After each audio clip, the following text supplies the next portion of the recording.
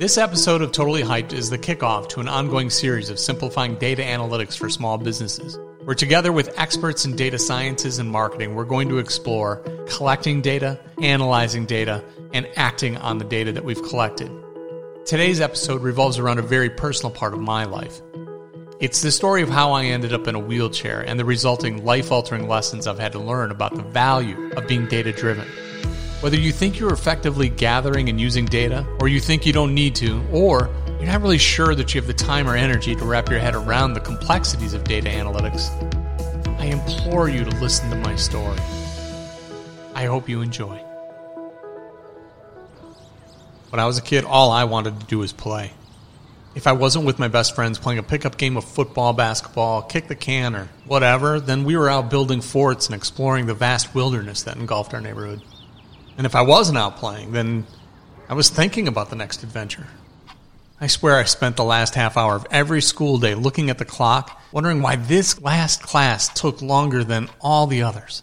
Hey, did the minute hand just go back a minute? The heck, I have things to do, new worlds to invent, characters to become. There was this culvert next to my best friend's house. Its real purpose was to drain water from one side of the dirt road we lived on to the other, but we used it for a playground. After a hard rain, we'd throw sticks in the rushing water and watch them flow down to the ravine behind our houses. I'll bet you one day archaeologists will unearth scores and scores of missing in action army men and action figures that didn't survive the rapids. Even when it wasn't raining, that culvert was a cool place to play. We'd jump from its banks into the sandy base, ride our bikes down one side and up the other. We'd try to jump across it, make little sand cities for our action figures. Yeah, when I was 13, life was one Mark Twain-esque adventure after another.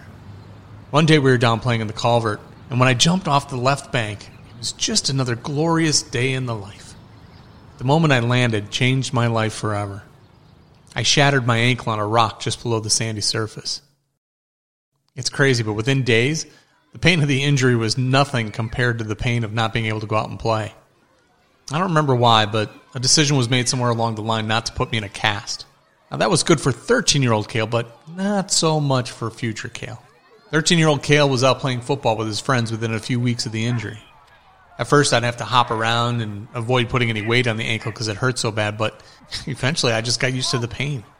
My mom tells a story that she'd look outside to see me playing football while other kids are playing with my crutches. Well, as you might guess, my ankle didn't heal properly. Over the next year, I twisted that darn ankle more times than I can count. And now I was also starting to trip a lot. Doctors took a closer look and concluded that some of the bone fragments from the shattered ankle didn't heal and they were causing my issues. So I had to have surgery to remove the pieces of bone. Good news was, though, that after the surgery and some rehab, everything should be pretty close to normal. Well, except for my ankle might be missing a few pieces of bone. I never kept count of how many injuries, rehabs, and surgeries I've gone through. Maybe I lost count, or perhaps I don't even want to think about it. But honestly, I don't look at those moments all that often. I suppose with each instance, it became less tragic and more just a part of my normal. Now, there are a few defining moments that I remember like they were yesterday. In 1983, I was 15 years old. Because of these recurring injuries and because I was tripping all the time, doctors looked deeper at potential other causes. Looking back, it seems like every week I was seeing one specialist after another. They hooked me up to these machines, they interviewed me, and I was poked and prodded in every way you can imagine. But what I'll never forget is the day they told us what was really going on. I was suffering from a hereditary neuromuscular disorder called Charcot-Marie-Tooth disease. What is Charcot-Marie-Tooth disease? Our nerves have a sheathing around them, a lot like an electrical wire. That sheathing contains the electrical signals that go from the brain to the appropriate muscle. Charcot-Marie-Tooth disease, or CMT, causes that sheathing to break down, so the electrical signals fizzle out before they get to their destination. Typically, CMT impacts the lower extremities. In short, over time, I'm going to lose strength and control of my feet, wrists, and hands. Total bummer. In data analytics, to put it really simply, we collect data, we analyze the data, and then we make decisions based on that data. So let's take a look at the data I've gathered so far. So the data where I'm 15, well, that means I'm not that smart and I'm still super active. When I plugged in that data, I had to come to terms with the fact that the best days of active outdoor adventure Cale were behind me. And I had to somehow wrap my head around the fact that even though I hadn't contemplated my future much, My future was not going to be normal. Now, the next piece of data was that I was going to lose strength in my wrists, hands, and feet. Someday I might need a wheelchair. Well, at that point, we kind of have to park that data because there's nothing we can do about it until that progression takes place. The last piece of data was that I was continuously injuring my ankle and tripping a lot. When we plugged that in, we decided to fit me with leg braces. Now, the braces actually weren't that bad. They fit inside a shoe about a half size bigger than normal. They went under my pants, and for vanity's sake, I actually wore an extra sock over the top so you couldn't see them even if you were checking out my ankles. In high school, there's a number of issues with hiding your leg braces, like gym class and the ensuing showers. Also, it was 1983, the era of straight-leg jeans. Straight-leg jeans made it difficult to contain the braces because the braces would poke out the sides just under the knees. Of course, when you're wearing straight-leg acid-wash button-fly jeans, you cannot have braces sticking out the sides because that's just not cool. Could you imagine if I had to deal with those braces in today's skinny jeans? Oh my gosh. Yeah, the drama seems really ridiculous to me today. But come on, I was 15. That's a lot to take. I have to wear braces on my legs, and at 15, one's physical abilities are still on their way up. They haven't even peaked yet. Mine are declining. I don't have the tools to deal with all of that at 15. Hell, I'm pretty sure I faked being sick at least once or twice because of the unsightliness of a runaway zit. How am I going to handle this? As my teenage years go on, I'm learning more about my strengths and weaknesses. That means I have more data that I've taken in, and I can make some more decisions on how to improve my situation. So let's take a look at the data. Data says I have a strong urge to spend time with girls, but I might not be their most desirable candidate. So I have to work harder at getting dates. And I end up going to an embarrassing number of proms and homecomings with some amazing young women. The next piece of data was that I knew that I had this physical abnormality causing an awkward walking style, but I still need to fit in. So what I did with that information was I became a singer in a few rock bands, and along with my friends and my spectacular mullet, we partied like rock stars. One last piece of data that I was learning. I had no idea what I was going to do with my life, vocationally speaking. So I took that information, I tried my hand at continuing education on a few separate occasions. That didn't really take. Since I had an affinity for computers, entertainment, and marketing, I started building websites, and I started a career in radio in the early to mid-90s. In the continuum of my life, we're at the next critical moment. The last surgery I had was when I was in my late 20s. Remember, my prognosis is that I might need a wheelchair someday. And in my late 20s, I was definitely struggling to get around. By that time, I was using at least one crutch to help me walk. The biggest hitch in my giddy-up at that time was my right Achilles tendon tightened, significantly inhibiting my balance and my gait. Otherwise, the progression of CMT didn't seem as quick as I had imagined. I was feeling pretty good. I thought if I could just remedy this one problem, I might be able to walk without a crutch for the foreseeable future. So under the knife I went. After that surgery, the rehab was going way better than expected. I was walking quite well in physical therapy and around the house. And except for the occasional snafu, I was really excited about my progress. The snafu was like when you walk and you have that bone that cracks in your ankle. Only mine was a little bit more intense and would cause my knee to give out for a split second. Other than that snafu, which really only happened when I got up in the morning and after sitting for a while, I was really hopeful that I found a workable solution for this whole CMT thing. I only had 2 physical therapy appointments left. I was feeling so confident and excited that on my way out for dinner one night, I said, I'm going without crutches. Off I went. I took my first crutch-free step to freedom and snafu. I went down in a heap and I twisted my knee and my ankle on the way down. I screamed as if I'd just been shot. And that was it. I knew it. I knew in that moment there wasn't going to be any more surgeries. There wasn't going to be any more rehab. Charcot-Marie-Tooth disease beat me. Physically, I had enough. And there it was. The realization of that prognosis from 13 years earlier. In that moment, my disability became an immovable fact. And I guess they really knew what they were talking about when they spelled out how Charcot-Marie-Tooth disease would play out over time. Even though it seemed like I might have been able to thwart some of it, I guess I found out the hard way that you can't escape the facts. From that point on, I never got beyond using 2 crutches. At that time, I was a radio announcer in Milwaukee, a sedentary job if ever there was one. I gained weight and experienced a number of associated issues like a recurring back issue that made it even more difficult to get around. In fact, I had to resort to using a wheelchair from time to time. It was all happening just like we thought. This next moment I didn't know was a defining moment at the time. I was 40 years old. It was around the holidays and my girlfriend wanted to go shopping at the mall.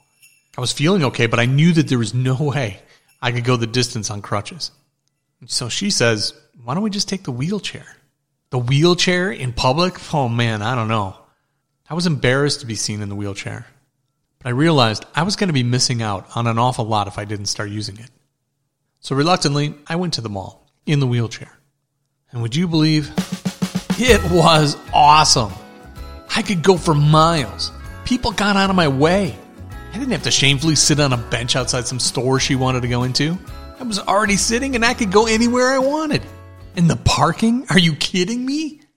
It was liberating. And I've been using a wheelchair ever since. The data was that I knew that I had this disability that was affecting me physically. I determined that I can't let it bring me down in any other way. So here's what I did with that data during that time. I bought my first home. I started and operated a successful small business that focused on digital marketing and website and application development.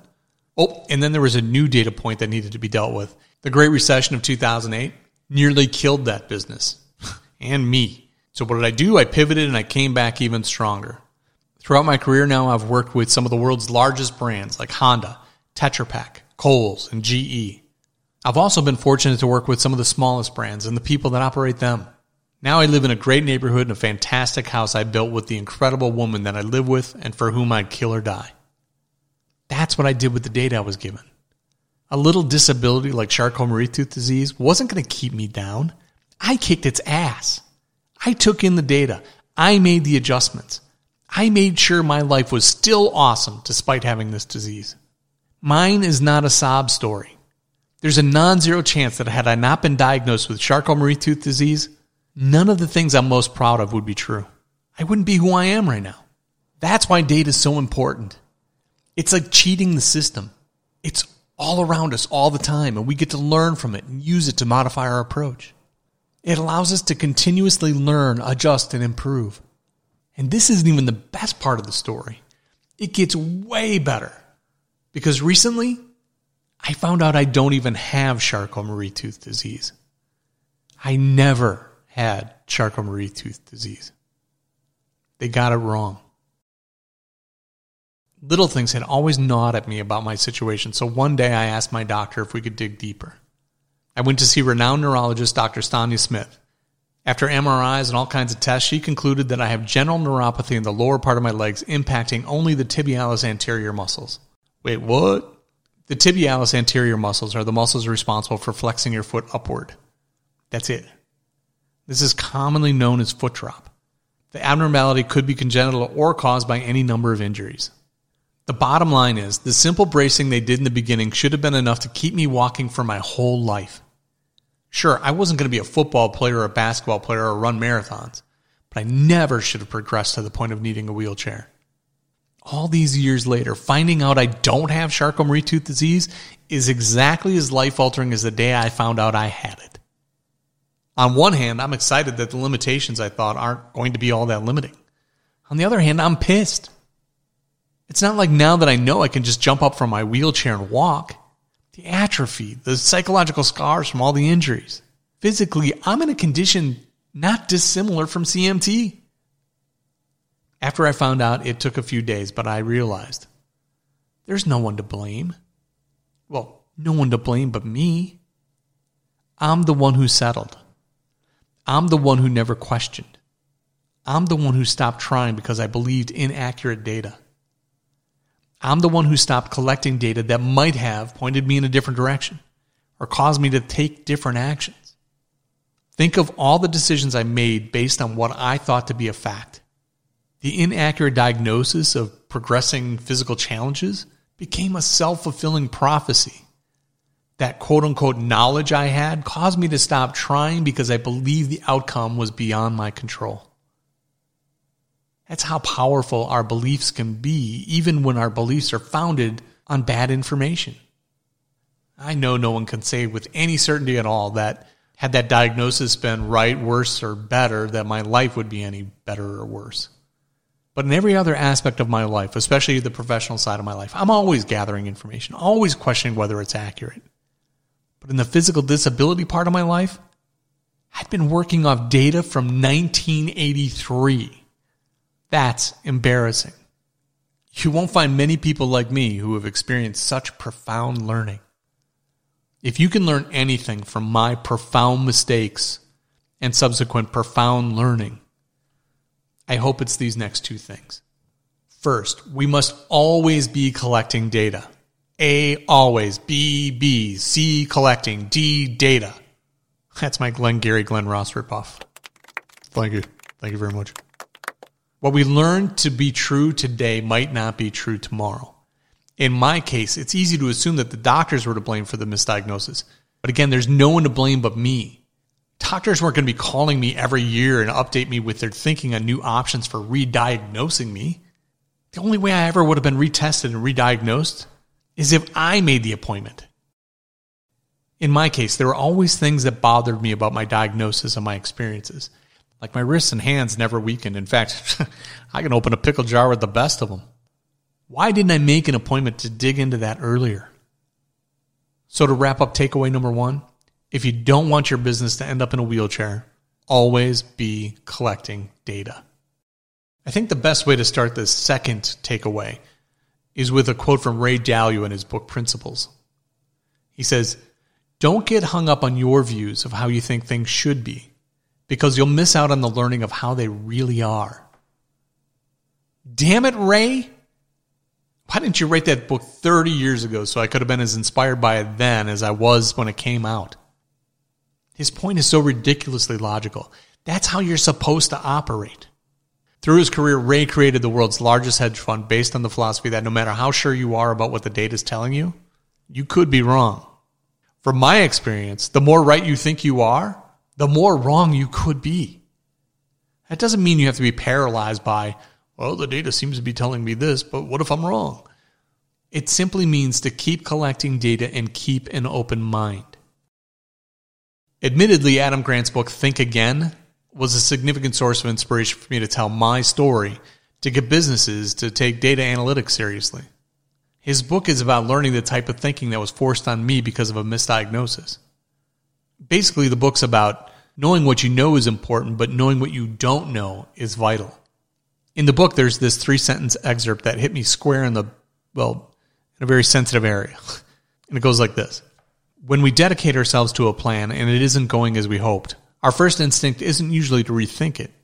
Instead, we tend to double down and sink more resources in the plan. This pattern is called escalation of commitment. It's like he was using my story for a case study. I was great at adjusting to data that had shown up on my doorstep. But I failed to continuously collect more data on my disability, question that data, seek other opinions, and test the truth by pushing as hard as I could to find out what was possible. Instead, I settled for an assumption based on inaccurate data. If any new data came in and contradicted my belief, I'd discard it. If any new data or thinking reinforced or supported my belief, I'd say, see, it's all happening just like they said. So the second takeaway is this. We obviously need to be collecting data, but it's equally vital to keep an open mind about what the data is telling us. Data is not there to tell us what we want to hear. Data is there to tell us what we need to know. Sherlock Holmes has a famous quote that says, "It's a capital mistake to theorize before one has data. Insensibly, one begins to twist facts to suit theories instead of theories to suit facts." That's from Sherlock Holmes by way of Sir Arthur Conan Doyle, the author. Again, data is not there to tell us what we want to hear. It's not there to support what we already believe. It may do that, but data is really there to tell us what we need to know. Keep an open mind. The more data we collect, the more often we collect it, the more we can compare our beliefs and assumptions against what's really going on. If we're not always collecting data and keeping an open mind about what the data is telling us, then we're crippling ourselves or we're crippling our businesses. Take it from me. I hope you enjoyed this episode.